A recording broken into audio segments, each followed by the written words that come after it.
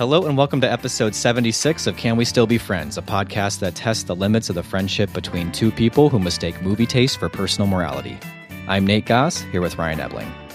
With the multitude of great documentaries available to moviegoers every year, it's hard to remember a time when feature documentaries were mostly lumped in with PBS nature series and educational films.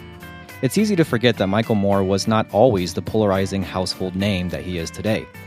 So we're going back to where it all began, with 1989's Roger and Me, Moore's groundbreaking debut about the fall of Flint, Michigan at the hands of General Motors CEO Roger Smith.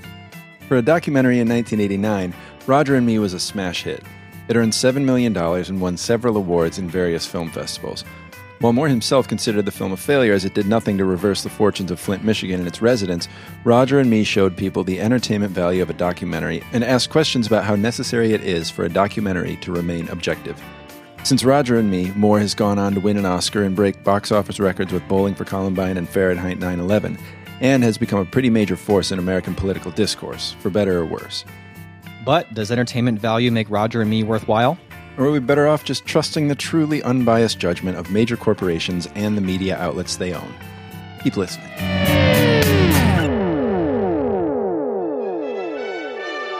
This is the CBS Evening News. Dan Rather reporting. Good evening.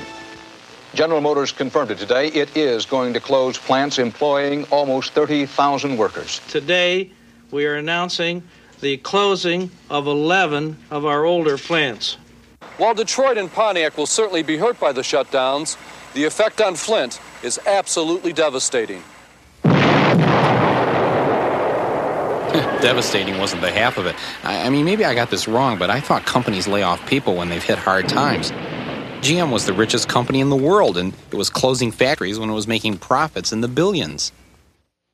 Well, there you have basically the main reason that Michael Moore is doing this documentary, the massive layoffs that happened in Flint, Michigan, and the impact that had As presented on his town by Dan Rather, Yeah, with assortments of other local newscasters from the time. right. Moore pulls in a lot of voices in this documentary, but yeah, that's a fairly shocking number of people to lay off, especially when you consider that most of the people in that town are relying on those jobs.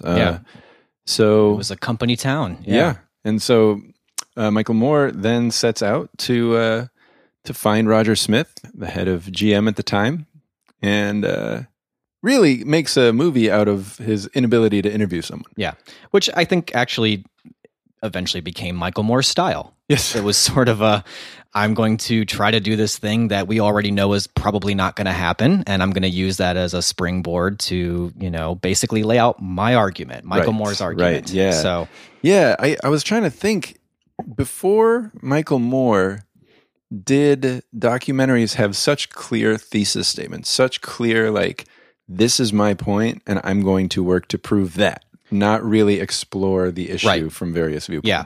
Well, I think we'll definitely get into what is Michael Moore's thing and what did it have to do with documentary film. Mm-hmm. I don't know that what he was doing was entirely new. I think what was new was definitely injecting himself so much into it. Yeah. That was kind of new. I think the idea of also trying to mix in some satire with it was kind of new. Mm-hmm. There was a lot of new things happening with Roger. Right. It's a very unique voice for the time, for Yeah. sure. But I guess the question of whether or not he's the first one to sort of lay out a single argument as almost like a political essay as documentary, I think he was influenced by another. I don't know if you've ever seen the documentary The Atomic Cafe. I have not. That was a 1982 documentary that heavily influenced Michael Moore, and it is another one that is definitely making a point. But there is no. It's been so long since I've seen it. I don't believe there's even any narration. Just original footage. It's just montage, and the way it's juxtaposed and edited together definitely makes a point that some would say would border on propaganda, but certainly one-sided argument for or against something. Interesting. Yeah, I'm looking at a list of documentaries from the 80s, and if you were a documentary film fan at the time, there was some exciting stuff happening. Did you ever see one? Well, I mean, you had the Maisels, right? Right. Which we did Grey Gardens and their whole thing. Right. But that was definitely more of the sort of like fly on the wall. Yeah. The technical term being like the cinema verite idea of like, just basically, we're going to tell the truth by letting the camera capture what it captures. And there's just sort of this, whether it's the actuality or not, they're going to give you the front of objectivity. It's documentary, but it's also more like found footage art film. Exactly. Yeah. Than what we kind of understand documentaries to be now. And certainly what is popular in documentary now with anything on Netflix, and Netflix then extends everything into a series. That's all. Usually to its detriment, by the way. I agree. I feel like the documentaries, I'm like, this would have been better as a feature-length documentary. I agree. I actually, a relative of mine who writes film scores scored The Family recently on Netflix, which I haven't seen yet. And he, would you like to name drop, by the way? My relative? Yeah, why not? Todd Griffin. Okay, yeah, there you go. He's a great film score composer. And he was part of the Overnighters.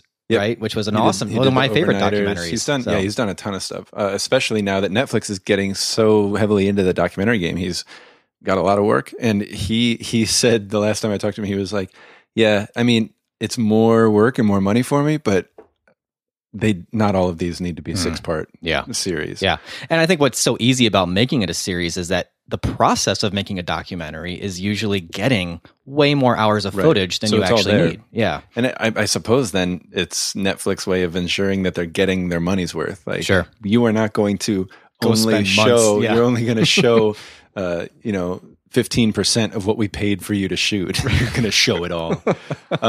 But that is, I think, has its roots in Roger and Me. Even though there were great documentaries just a year before Roger and Me, The Thin Blue Line came out. I think you and I both saw around the time that we did Wayne's World, the Decline of Western Civilization. Yep, great. Those 3 movies. The 2 of them came out in the 80s, and then one came out in the 90s. The Times of Harvey Milk.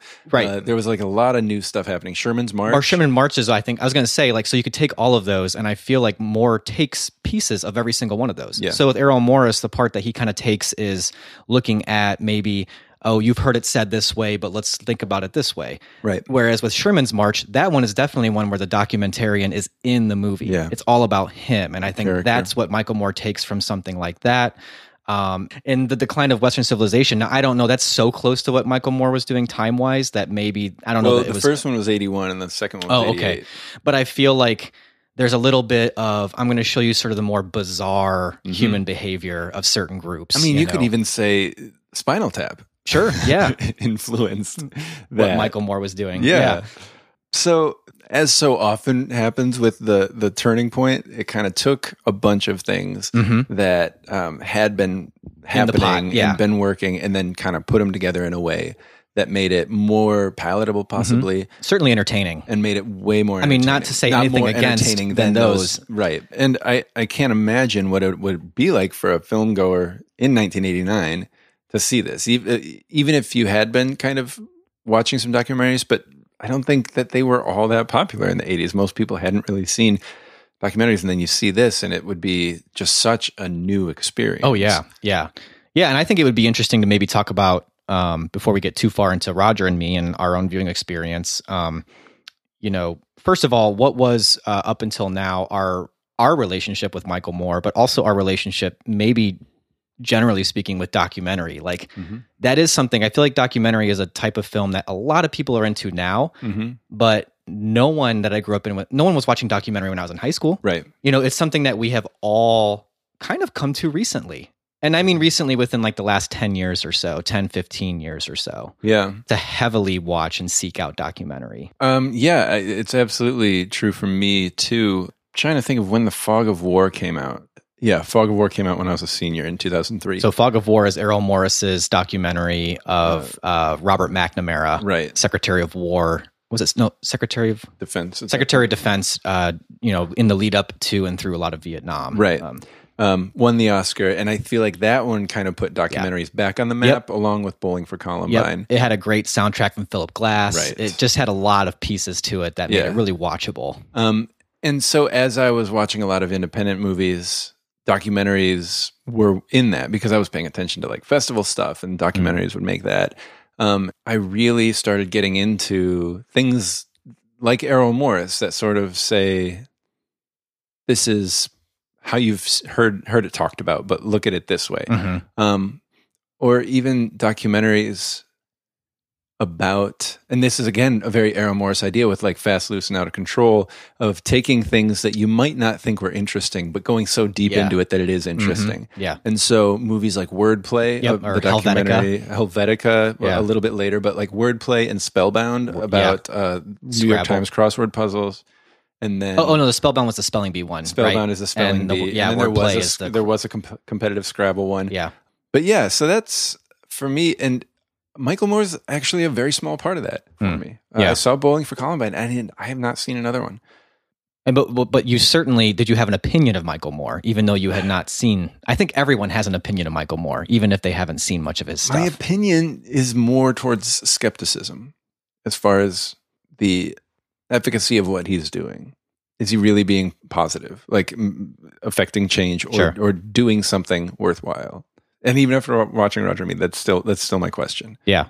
And I think that has been what has kept me from seeing other documentaries of his. I got to admit, sometimes when I watch political documentaries, and some of my favorites are Alex Gibney with like Taxi to the Dark Side, Enron, the smartest guys in the room, Inside Job. Part of what I love about those documentaries is that they inform me on things that I already kind of had an opinion about. Like I knew my thoughts on Enron. I knew my thoughts on the financial collapse and the war in Iraq. And his documentaries and documentaries like that give me like, here's why I think those things. They give me like those really like solid, the footnotes. Right. Yeah. Essentially. And I feel like if I'm going to watch a documentary, I want to be able to credibly and effectively use the information from that in discussions with people or whatever. And to me, Michael Moore's information comes with an asterisk always. Yeah, that's interesting. So my relationship with Michael Moore is very different. Now, this is almost neither here nor there. Have you seen Hoop Dreams? Yeah. Okay. But not till pretty late in the game as far as my documentary watching. Hoop Dreams is strangely underappreciated. It is. Because in 1994, there was even talk of it being up for Best Picture. Like the buzz in 94 was huge for it. And then it sort of died down almost because the buzz was too big in 94. I feel like that is probably for me the best documentary I've ever seen. Hoop Dreams, really? Yes. Okay. I love Steve James. I love his process. He takes a long time to film his stuff. Like The Interrupters is awesome. Right. Yeah. I just love it. Well, and that's definitely different style than Michael Moore's. Well, it is, but there is so much social commentary in there, but also a really deep character study of like 5 different people and how he does it. I mean, it's like 3 hours, so it's not short, but how he's able to do all of that and not insert himself into it without like commentary. He just shows it. Right. It's unbelievably good. Yeah. Sorry. Again, I just had to, I for some reason I forgot I had seen Hoop Dreams and like loved it as much as I do. So when it comes to Michael Moore, though, for me, the first movie that I saw of his was Fahrenheit 9/11, and it was all because of the hype. Like I heard this was a movie I had to see, and I was a pretty conservative evangelical, like full disclosure, voted for Bush that prior election college student. I was in college when it came out, and I went and saw it in the theater. And I was like the only one, though, of my friend group that actually took the time to go see it. Everyone else just basically demonized it without actually seeing it and just said, it's a hit job. It's so skewed. It's just propaganda. Don't believe what you hear in that movie. And so I was just thoroughly entertained by it. I could not deny that it was a pretty fun movie to watch. And at the same time, I was like, but yeah, I mean, if even half of this is true, that's pretty messed up. Yeah. So I really can point to that as sort of a beginning of my disillusionment with a lot of the politics that I was following at the time. Yeah. I still remember this. I was in the cafeteria and I was talking to 2 of my friends who had not seen it, but definitely had their minds made up about Michael Moore. And I wasn't even trying to argue with them about it. I was like, yeah, you're probably right. I need to look into it, really. And this guy who I never saw again in school, but like he just inserts himself into our conversation, sits down and goes, "Hey, did you guys see Fahrenheit 9/11? I heard you guys were talking about it." And I was like, "Well, I saw it. These guys didn't." And they were like, "No, we're not going to see it. We're not going to bother with that." And he's like, "Why not?" And he really started pushing us on it. And then they were like, "Well, because he just makes up facts and, just makes up his own story. It's totally one-sided." And he's like, "Well, can you point to me what's the part that was made up?" And I was like, "Well, I saw it." And I'm like, You never saw that guy again? No, I think I did see him like a couple times, but we never talked again. Like, and I saw him a couple, like he was a student there. I know he wasn't like an angel. It wasn't like Touched by an Angel. He didn't ascend. He didn't like wink at you. But I just remember this was a person who came from the opposite side of the aisle, decided to inject himself into our conversation. And all he did was a very Socratic. Yeah. Well, what was it about it that you thought was misleading? Mm-hmm. What was it about it you thought was wrong? Yeah. And then they would try to come up with stuff, and I saw the movie, so I was like, well, this part seemed a little weird. And he's just like, well, look it up. And and at the end, he actually goes, I actually thought it was a really good movie. I actually thought that, and these are undergrad college students talking. He's like, I thought it was extremely even-handed. So take that for what it is. Yeah. But it was the beginning of something for me. And the more I dug into Fahrenheit 9/11, I was like, yeah, he got some chronology off here, and he did sort of like show some relationships that almost seem conspiratorial. Like, I don't think we've ever really kind of drawn those lines. Like that. But his main idea on the Iraq War is the common knowledge now. And then after that, I didn't really watch another thing until I watched Sicko. And to me, Sicko is probably his best work.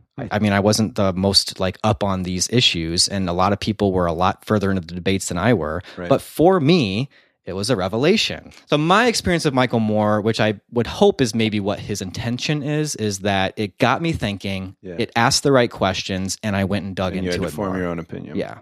And I've since watched a couple other ones, and they've had sort of diminished returns. Actually, we can talk about this later. I just think his thing, the Michael Moore film, isn't as impactful and relevant as it used to be. Interesting. Okay, so I think that's a good entry point into Roger and Me. What is Michael Moore's thing? What's he doing here? Yes, Roger and Me working. Roger and Me is it really? He hasn't changed the template, right?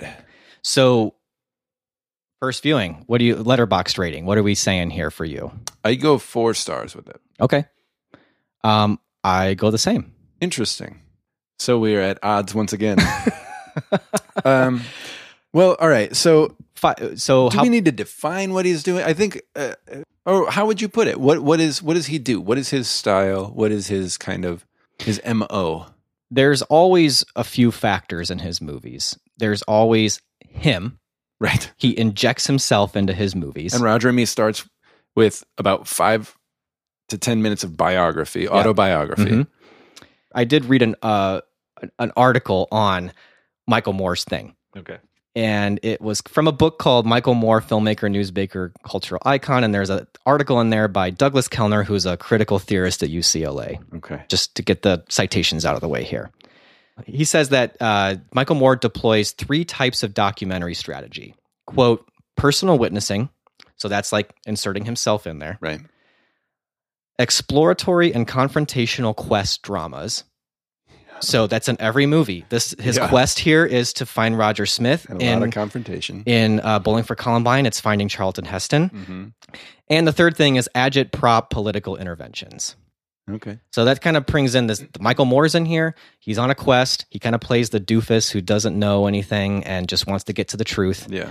And then also that there's just a little bit of sort of like agitprop, just sort of like rabble-rousing. Rabble-rousing. Yeah. Is that would you say that's kind of his thing, or would you add? Would you add, I absolutely would. Add something? I absolutely would say that. I will add to that though. His viewpoint is pretty consistent. Like he is someone who always takes on class and privilege, and even mixes in racism usually in there a little bit. Mm-hmm. And that has been pretty consistent through all of his movies. His viewpoint really has not changed. The powerful versus the powerless is always kind of that angle. But there is something refreshing to it that ends up kind of wearing on me in Roger and Me. Yeah, I'm not going to talk in Michael Moore generalities anymore. Okay, in the movie Where at the beginning, I'm sort of like, oh, it's interesting that he says we posed as a television crew from Toledo. Like we lied to get into this factory to film. Yeah.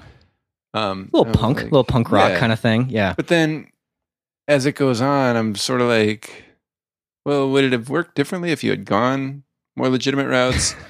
Right. Maybe not, because he was nobody.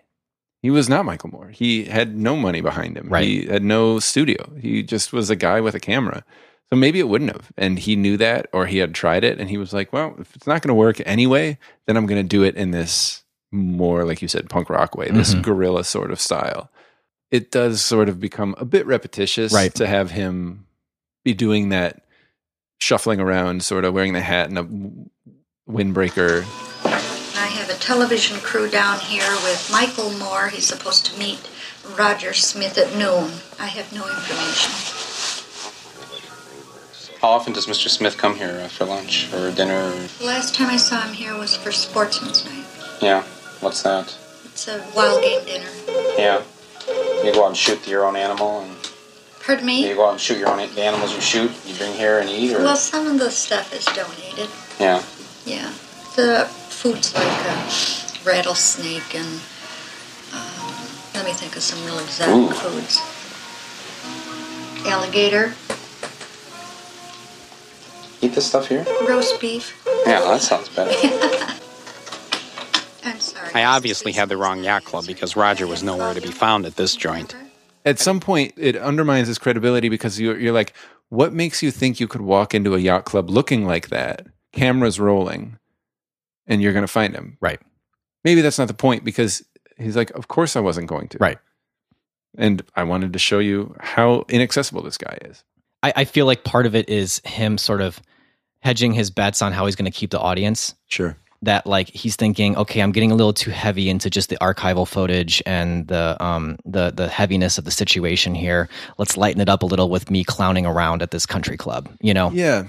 And is that more effective, or does it undercut the heaviness of the other things? Yeah, I don't know. I mean, it's only effective in the sense that his clowning around is supposed to illustrate the separation between the rich and the working class. And I will say that the parts that hit hard for me were not reduced at all because of that clowning around. Yeah. There's that one eviction on Christmas Eve with that little boy that they kind of keep showing. Yeah. And that worked. That eviction, that Christmas eviction, is intercut with Michael Moore confronting Roger Smith and saying, let's go to Flint right now. A family right now on Christmas Eve is being evicted. And critics were like, but that can't be true, because there's no way that he was filming this and this at the same time with a one-camera crew. And it's like, you're missing the point. Like, the point is still there. Whether he filmed it a few weeks prior, it doesn't really matter, because the truth is still there. He's juxtaposing this corporate asshole reading from Dickens. And trying to put himself in the place of someone who really buys into the spirit of Christmas and generosity. And talking about missing the point, yes, A Christmas Carol does deal with the magic of Christmas. It's also largely dealing with a greedy person with lots of money completely ignoring the needs of people who work for him. Right. You couldn't write that. Right. Agree more. So I say, God bless Christmas, and God bless all of you. Thank you. Thank you for coming. Thank you, Mr. Smith.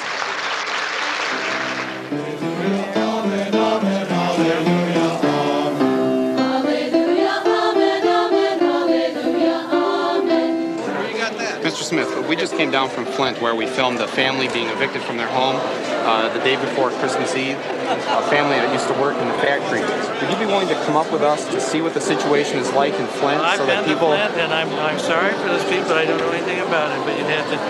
Families being evicted from their homes on Christmas Eve. Listen, I'm sure General Motors didn't evict them, so you'd have to go talk to the landlord. They used to work for General Motors, and now they don't work there anymore. Well, I'm sorry about that. Could you come up to Flint with us? I cannot come to Flint, I'm sorry. That's where documentary is not journalism. And I think he makes a very large truth in that moment. Yeah, I agree. And it was heartbreaking.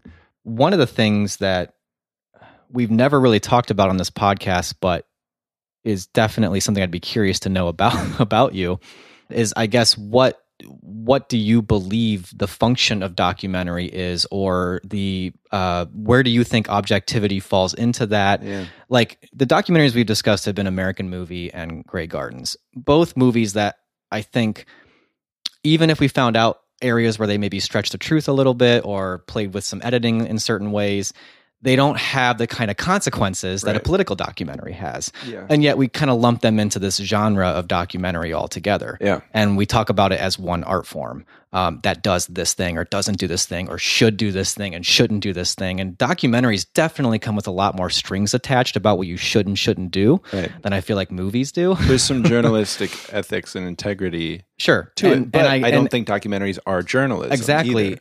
If I'm going to be honest, I think that we should take them as first and foremost pieces of art and film and give the artist leeway to make the point that they want to make with the material that they have. Right. The idea of objectivity in itself in documentary film is kind of an illusion. Yeah.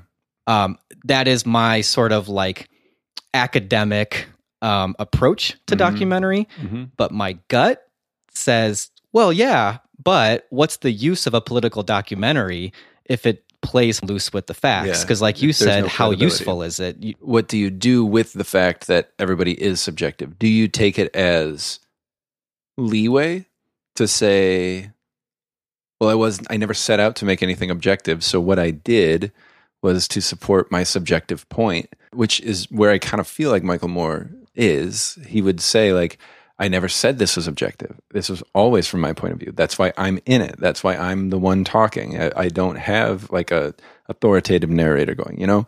And I feel less comfortable with that. Or do you say I am subjective in that I have a point of view and I'm going to, using good research, using good citation and due diligence, present evidence in support of my point of view. And we all have a bias and we're all coming from that, but we also need to, in good faith, support where we're coming from or the conclusion we've reached in a way that holds water.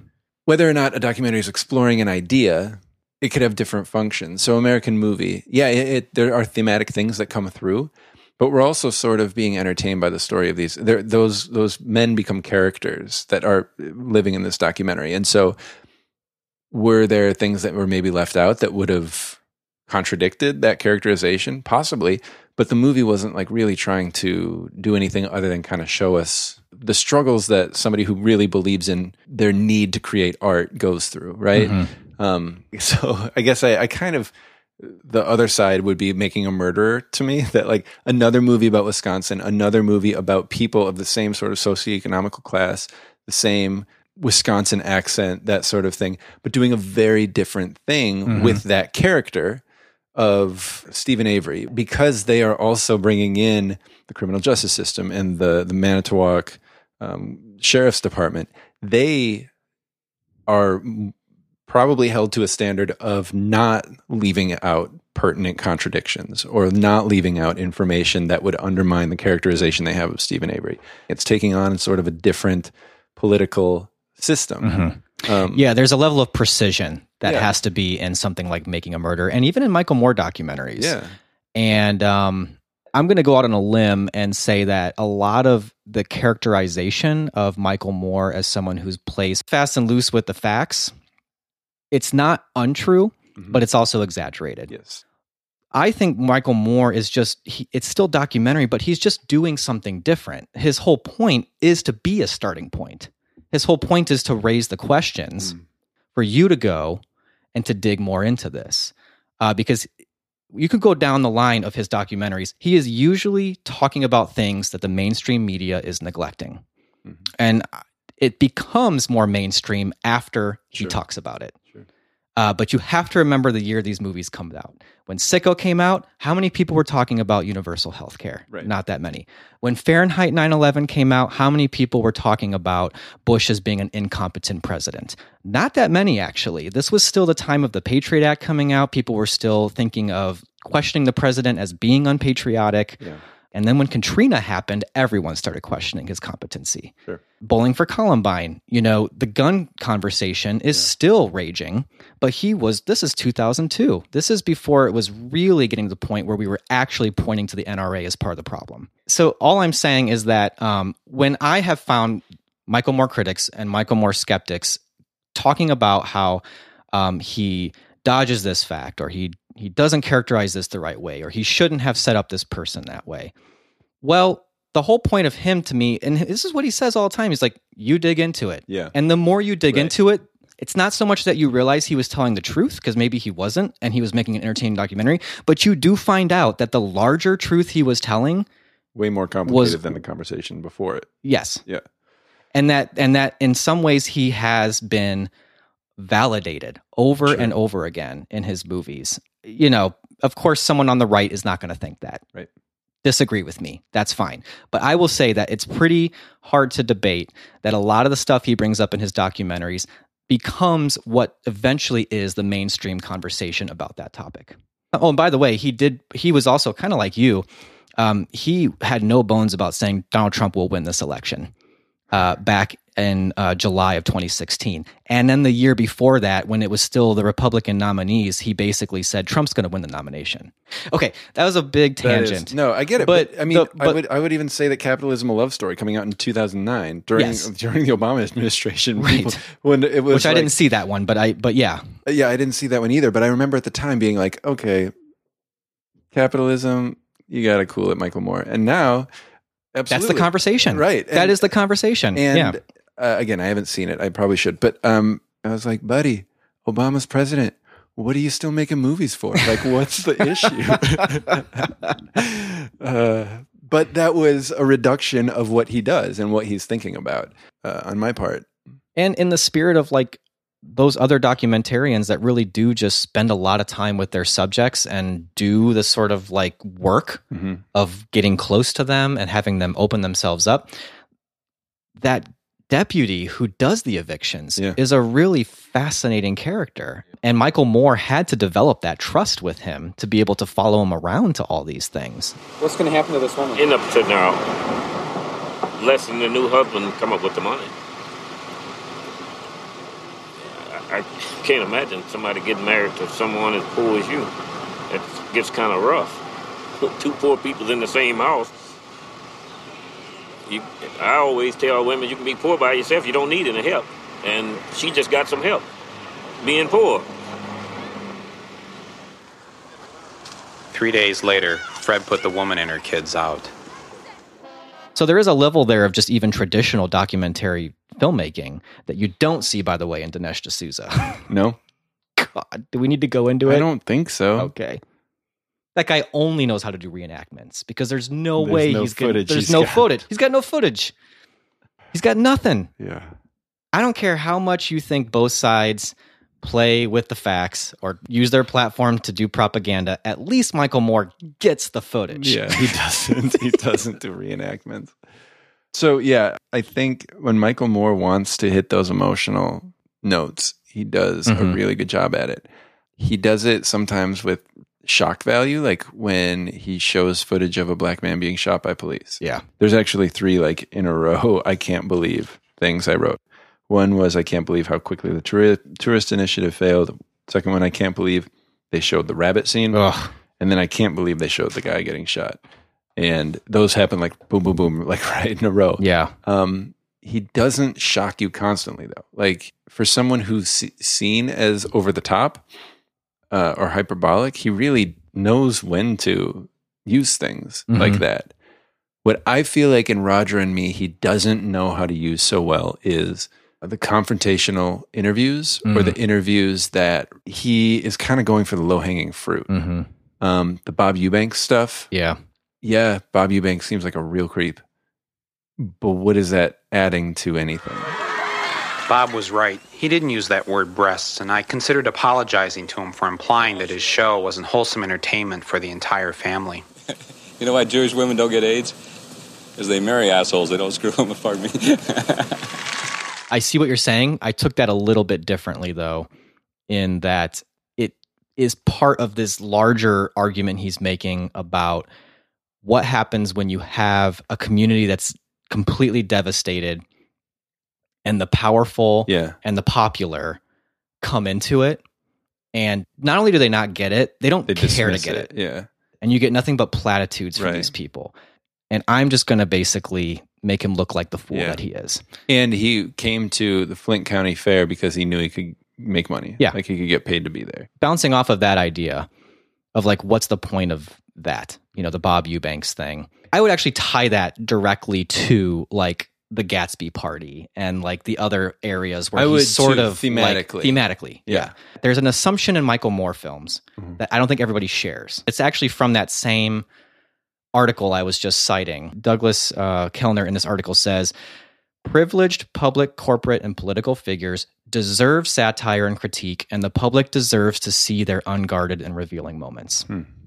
That's an assumption this critical theorist makes. I think that's an assumption Michael Moore makes. Sure. That's an assumption Sacha Baron Cohen makes, for sure. Yeah. I don't think that's an assumption shared by everybody. Right. And I think that's part of what people don't like about those types of things. I can totally see that. And I'm more or less fine with that. My issue with it is if he knows that not everybody shares that assumption, or if he's doing it anytime he can, does it undermine things? Because then people can write him off as a troublemaker. Sacha Baron Cohen, a point arises out of what he does because a pattern emerges in the way that he exposes the dark side of people or the whatever. And that pattern emerges from the consistency of what we're seeing from them, not from a point he's trying to make. But I see the same pattern in Roger. Sure. There's a pattern of Pat Boone. There's a pattern of Eubanks. There's a pattern of the people at the Gatsby party. There's a pattern of that lobbyist that, you know, like... Right. No, there's a pattern of Reagan coming in. I think that's why he tries to make it sort of tied so closely to the layoffs, even though chronologically it's a little bit of a stretch. You know, there's a pattern of these people, and he even carries it into his latest documentary, Fahrenheit 11/9, with Obama coming into Flint after the lead poisoning in the water. There's a pattern of these people coming in from the outside and just basically saying, "Buck up, buddy, it's going to get better." You know, I totally see that. The thing is that when that pattern doesn't emerge and it's sort of like he's still carrying that through line of sort of satire or joking, and it isn't that type of person. I would think like the Miss Michigan, where as she's in the parade, he just yells, "What do you think is happening?" It's like Flint. Like Miss Michigan is not at all privileged, powerful in that way. Right. And sort of like have her sort of skewered in like a gotcha moment. Yeah, that one fell flat. It was more revealing when he talked to her out of the trailer, but that part of the parade... Right, but even that, it was sort of like, listen, man, I'm here to win a pageant. Like, I didn't come here for any of that. Like, what do you think a pageant is? And then he sort of says, like, she got her wish three weeks later or whatever, and she wins it. And are we supposed to be like, gosh, she would? You know, like... Right, that didn't really work. I don't get that. And then at the same time, too, I get a sense of, like, some mocking with the lady who raises rabbits. Yeah. I butcher the babies when the babies reach 4 or 5 months old. Well, that's good. Because, see, if you butcher the older ones like these guys, then they're stewards. They're not friars. And a lot of people likes friars better than they do the stewards. Yeah, that makes sense. So I keep my own personal stock, and then when my babies get 4 or 5 months old and I have 15, 20 babies... You got to get rid of them some way. Yeah, that's true. Well, if you don't sell them as pets, you got to get rid of them as meat. So like that impulse in him, sure, you could say, and I think it's true, he does it to the rich and powerful. But then you could look at that scene and say, this guy is just sort of elitist in that way. He's sort of like somebody who thinks like, if you don't think like me, you're an idiot, you're a lunatic, you've got like all this stuff wrong with you. And I do see different things happening between the way he is with Bob Eubanks, the way he is with the lobbyist, versus the way he is with, Miss Michigan and the rabbit lady. Like I see that there are differences there, but I also can see how it would be easy to connect the dot of Michael Moore is kind of the asshole here. Yeah.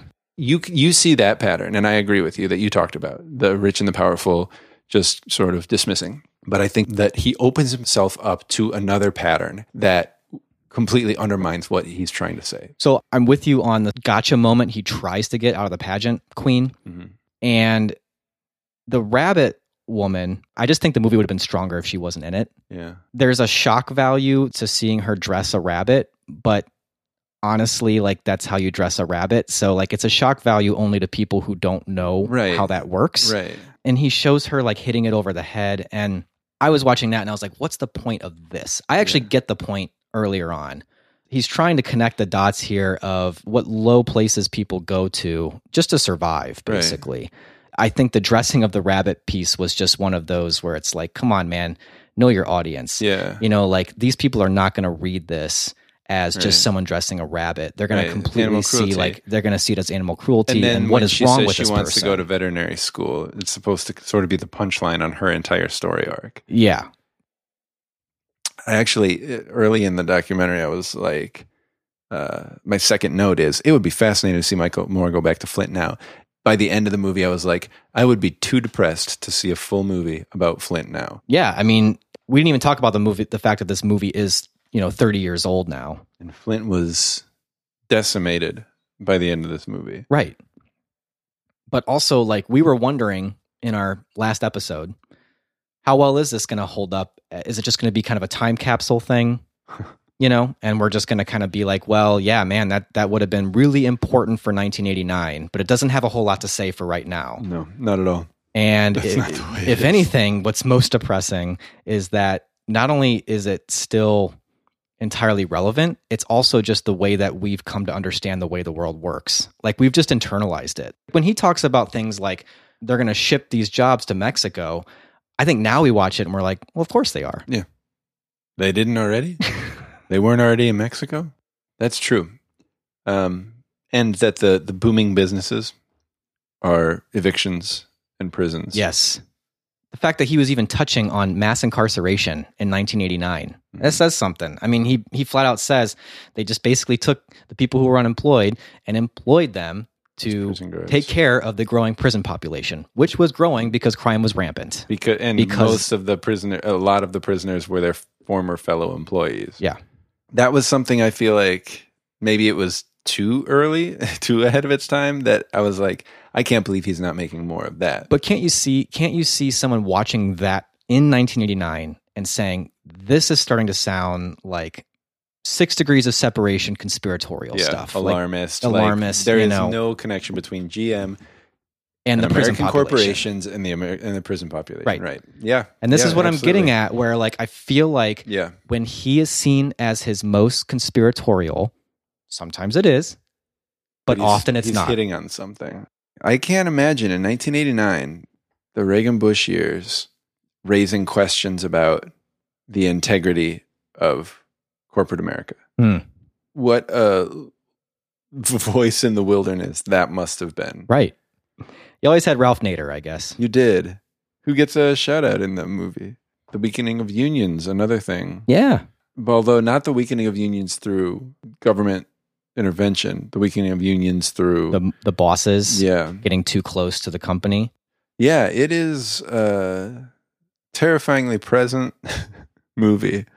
But there is something undeniable, I think, that's happened, which is that he's just sort of lost his power. His credibility, his power has sort of diminished. For a couple of years, you knew when Michael Moore, like Bowling for Columbine, Fahrenheit 9/11, Sicko, it was like you knew when a Michael Moore movie came out. Yeah. And Fahrenheit 11/9, maybe you kind of knew about it.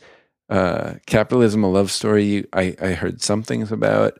Where to Invade Next, I didn't know came out. No, and I watched it when it was streaming. That's actually a pretty good movie. The premise is pretty simple. Like, maybe some other countries have some things to teach us. And that even that concept, other countries have things to offer America. Controversial in this country. Controversial to the point that in the Democratic primary in 2016, Bernie Sanders brought up something Denmark is doing, and Hillary Clinton's only response was not to engage with what the idea was. Right. She said, well, nothing against Denmark, but I think we're doing okay, basically. Like, we're not Denmark. We're not Denmark, yeah. And we're not doing anything Denmark does because we're America. So he gets labeled as someone who hates America. In fact, there's a documentary out there called Michael Moore Hates America. Right. You know, and so I'm not saying that the criticisms aren't justified to a degree, but when I actually hear the criticisms, I'm kind of like, your criticism is that you think he hates America. Well, you think he hates America because he points out some flaws in it and he talks about other countries having some ideas. Come on, do better, you know? Right, yeah. I feel like a lot of people don't actually challenge his actual ideas in the movie, you know? They might challenge certain things, like in Fahrenheit 9/11, they'll challenge, like, you know, you're making all these assumptions about the Bush family's associations with the bin Laden family and certain money passing through. Okay, were the weapons of mass destruction there, and did we need to go into Iraq? Right. That was the point of the movie, right? That was the point. and like, so what is the point of Roger and Me? That's a good question. The point to me of Roger and Me, and The Lobbyist makes this very clear, is that we have created, first of all, a mythology of the American dream that is not there anymore. That's the first point. And the second point is that we have deified the idea of the bottom line being the end-all, be-all goal of every American company, at the sacrifice and at the detriment of most of our population. Yeah. I almost feel like the point of Michael Moore documentaries isn't a statement, but it's more of a question. Like, what is the question that he's raising? And I think one is, what is the responsibility of a corporation to the world? And if you say a corporation's only responsibility is to make money, then the question that should follow is, why are we okay with that? Which has only gotten more pressing, not just economically, but when you talk about environmentally. Right. Yeah, not just the people currently living, but what is a responsibility to future generations? Yeah. Another question that I feel like is posed by the movie, or that it raises for me, is, should we even allow a corporation to be so influential that an entire city's economy relies on it, let alone an entire nation's? Which it happened 20 years later when GM again said, you want to happen to America what happened to Flint? You better bail us out. Right. And Michael Moore was trying to, it seems like, say, look what happened to Flint. If we don't check this, and if we don't help Flint right now, we will not have a plan in place when things go wrong on a larger scale. And we didn't, and we don't. Doing a lot of physical humor that you guys can. I stared off into the middle distance when I said that for comedic effect. Well, I definitely will be watching at least Sicko and Fahrenheit 9/11. Yeah, and so I want to make it clear that I'm not a complete Moore apologist. No, I don't think, to me, it didn't come across that way. Okay, critiques of Moore, they're not wrong. And it is true that he's just lost his influence over the years, I think. Roger and Me and Michael Moore's thing was very important and did its thing in the time, but he's got to come up with something new because we've seen how it can be abused. There's too close a fine line between just a one-sided documentary and full-on conspiratorial propaganda. Movies about how 9/11 was an inside job. Because of like YouTube culture and because everything's just so fractured now as far as content, I just don't know how much his thing is as effective anymore. So going back to your idea of like the movies that politically were documentaries that you really liked, and those, I like those movies too. One of the things is that Michael Moore almost seems like provocation is part of it. Yeah. And the other movies don't seek to provoke you. So do you think there's a value to provocation, I guess? Yeah, I suppose there is, as long as you aren't trying to persuade. And that's the question I have. The question mark that still remains around Michael Moore for me. Can you be provocative and persuasive? If you can be, I mean, you can be provocative and try to persuade, but I don't know if you'll be effective. Right.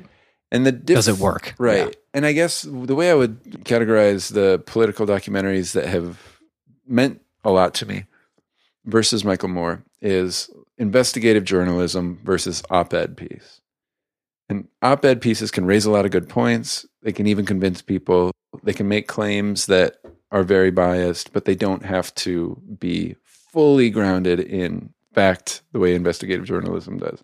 Investigative journalism still can persuade by choosing the story, which is a editorial choice. Point of view, and choosing a point of view on that point of view. You know, like, we're going to tell this story from the perspective of the people who are living in this area, whatever.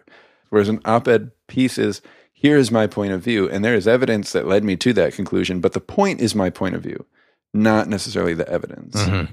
So I would, categorize them differently, right, and demand different levels of accountability. Yeah, honestly. I think that's a really good way to distinguish what these different documentaries are doing. Mm-hmm. And provocation, to me, similar to an op-ed, it works to rally up the people who already believe it, but it also does have an effect on the people who genuinely are kind of neutral because they haven't looked into it. It's not going to help the people who have already formed opinions on the opposite side. It can. It can, I guess. What I'm trying to do now with op-eds is read points of view that I know I won't agree with fully, but still try to understand where it's coming from. Yeah. And not do what critics of Michael Moore do, which is, how can I discredit this point of view because I already disagree with it? But say, what questions is this person raising that I should be thinking about? Mm-hmm. I mean, I'm like 20% success rate at that. Like, maybe. Because I do like, well, that's not true, or you can't put it that way, or that's totally out of context. And it's like, well, the point is to raise the question for you. And if you can see op-eds as questions rather than statements, I think that that's probably the better way to look at it. And the same is true of Michael Moore movies. All right. That felt conclusive when I said that. Well, we should just roll with it then. All right. I'm still going 4. I'm not bumping it up at all. Yeah. I'm going to go 4 here too. I'm going to make Michael Moore something I'm going to watch in the near future. I guess we're best buds on this. Sure. I think so. No reason not to be. Yeah. All right. Well, best buds it is. And maybe we should turn our attention to October and our next feature film that we'll be conversing about. This is, as is our tradition, the holiday Spooktacular. Yeah. October's coming up. 6th annual holiday Spooktacular. And so we've got quite. We're changing it up, though. Yeah. In what way? What do you mean? We're not doing a straight up horror. That's movie. right. It's not an incredibly spooky Spooktacular this year. No. But it is from the mind festive. of a spooky director. Yeah. I think it's got the tone. It's got the festivity. It's got the theremin. It does have the theremin. And it's got in its plot the makings of spooky things, and certainly actors who were part of Spooktaculars previously. Yeah, that's true. Well, not our Spooktacular. No. Spooktacular. Other Spooktaculars. Qualifying movies. Right. Yeah. So name So that I don't movie. think we need to say. No, of course. We'll see you guys next time. Figure it out. I mean, you have It's already. obvious. It's so obvious. So anyway, we're going back to, what was that, 94? Yeah, it's an anniversary, right? 25 years? 25 years for Tim Burton's Ed Wood. Yeah, this will be fun. We haven't done a Tim Burton, first of all. We haven't. No, we have done a Tim Burton. We did Batman. That's right. I always just I don't forget that he did it. I just always forget that when I think of his That's our filmography. Batman movie, not our Tim Burton Right, movie. exactly. Yeah. So we've done Tim So Burton. we have done Tim but Burton. we haven't done From the Mind of Tim Burton. Right. And so Ed Wood. Yeah, Johnny Depp. Yep. As the titular Ed Wood. Martin Landau. Right, yeah. Sarah Jessica Parker, right? She's in that. She is. I don't know, Bill Murray. A little Bill bit. Murray's in that. Yep. Vincent D'Onofrio. Okay. Patricia Arquette. Okay. Jeffrey Jones. He's the principal in Ferris Bueller. He's an Amadeus. Sure. Howard the Duck. Oh, of course. Jeffrey Jones. Love that guy. Yeah. Still alive? Jeffrey Jones? Yeah, he's still alive. He's still kicking. Good for him. Born in 1946. Wow. In Buffalo. New York? Yep, that's the one. Wow. Favorite son of Buffalo. Anyways, I'm really looking forward to seeing this Jeffrey Jones performance. So yeah, Spooktacular, a different kind of Spooktacular this year. I guess we're going to let the listeners off a little easy this year. They're not going to be quite on pins and needles as they normally are. This one's for everyone. It is. It's universal. I mean, 'tis the season. 'Tis the season. To just open it up, much like we open our front doors to children in costumes and give them candy. Of course. We welcome you to our stoop. We have a sign that says "Take One," and that one is Buffalo's Favorite Sons starring picture Ed Wood. Jeffrey Jones's star-making performance as Criswell. Anyways, I hope our listeners will join us. It'd be interesting to talk about what you think the last decent Tim Burton movie was. Last decent Tim Burton movie. I mean, we should get into it in the episode. Yeah, let's save that. Let's save it. Actually, I'd love to hear that from the listeners. I think people will be all over the place. I feel like Tim Burton's probably the kind of director that people would be like, I know a lot of people don't like this, but Planet of the Apes. They'll find something. Watch it again. Anyway, we would love to hear what you think is the last best Tim Burton, the last good Tim Burton movie. Right. And you can do that, of course, on Facebook. Mm-hmm. Can We Still Be Friends podcast. That's right. You can do that on our website, canwestillbefriends.net. You can email us, feedback at canwestillbefriends. You can always record a voice file and send that through the email, feedback at canwestillbefriends.net. You can also call us and leave an old-fashioned voicemail message. Yeah, we still do that. 847-306-9532 is where you want to send that. And I don't think we talked about this. No, we haven't talked about it at all because we started it officially after we recorded. That's right. Well, we've got cutting edge. So we've got an Instagram account now. We're on the gram. Right. Do they call it that? Yes, the kids do. Okay, we're on the gram. We're on the gram. Not to be confused with Teddy Grams. No. Well, we are on... If you check your Teddy Grams box, you got to look real close. We're definitely hip to that tip. Hooked on the gram.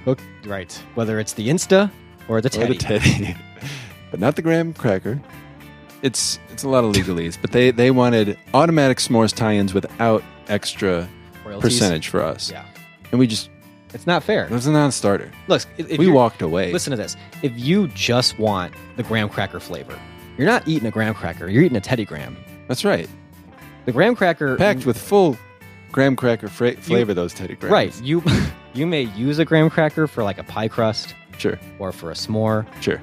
Maybe you give your kid a snack of a graham cracker. But sure. The people who understand what a podcast is, they ain't sitting there eating graham crackers. They're eating Teddy Grahams. Yeah. If they want the graham cracker flavor. We knew that. Right. And we put our eggs in that basket. So Teddy Grahams, and then also we put our eggs in Instagram. Yeah. If you do want to talk to us and interact with us, it's Instagram. Can We Still Be Friends podcast. Right. That's the... That's our name. Handle? Instagram. It's easier with Teddy Grahams because when you get your name on the box, like that's your Teddy. Right. Our Teddy there is Can We Still Be Friends podcast. Right. Hearts. Teddy Grahams. Oh, we need to take a photo. We've been doing it too. Of us recording. Oh, yeah. Here. Nothing screams with it like telling everybody, narrating the selfie you're taking. Here. Are we taking a picture of each other? Maybe, yeah. This is the Nate cam and the Ryan cam. This is going to be fun. Everybody's going to be like... This is great. I already did it. Wait, what filter should I do? Are you a Juno? I'm in Nashville, man. Nashville. All the way at the end. Let's put this here, there. Hashtag Ryan Cam. I like that. Here we go. Boom. All right, so that was a live stream now. Yeah, technically. Us using our gram. It's done, and you can follow us now. Can We Still Be Friends podcast? And check out the Ryan Cam. That's good. Check out the Ryan Cam. I just did a hashtag Nate Cam. All right. Put an extra little caption on there for you, though. Maybe we'll do that every episode. Oh, this is going to be a great segment that our listeners are just clamoring. They're fast forwarding to it. Let's get to that awkward, clunky posting of the cam, posting of the gram cam, the Nate Cam update. But we know 'tis the season. You'll be with your family. I hope you carve out a little bit of time and listen to our next episode. And we really appreciate everybody who listens. And we'll catch you next time. Yeah, great. You came up with the tagline. So this time it's carve out a little time for some Ed Wood. Yeah, there it is. We'll catch you next month.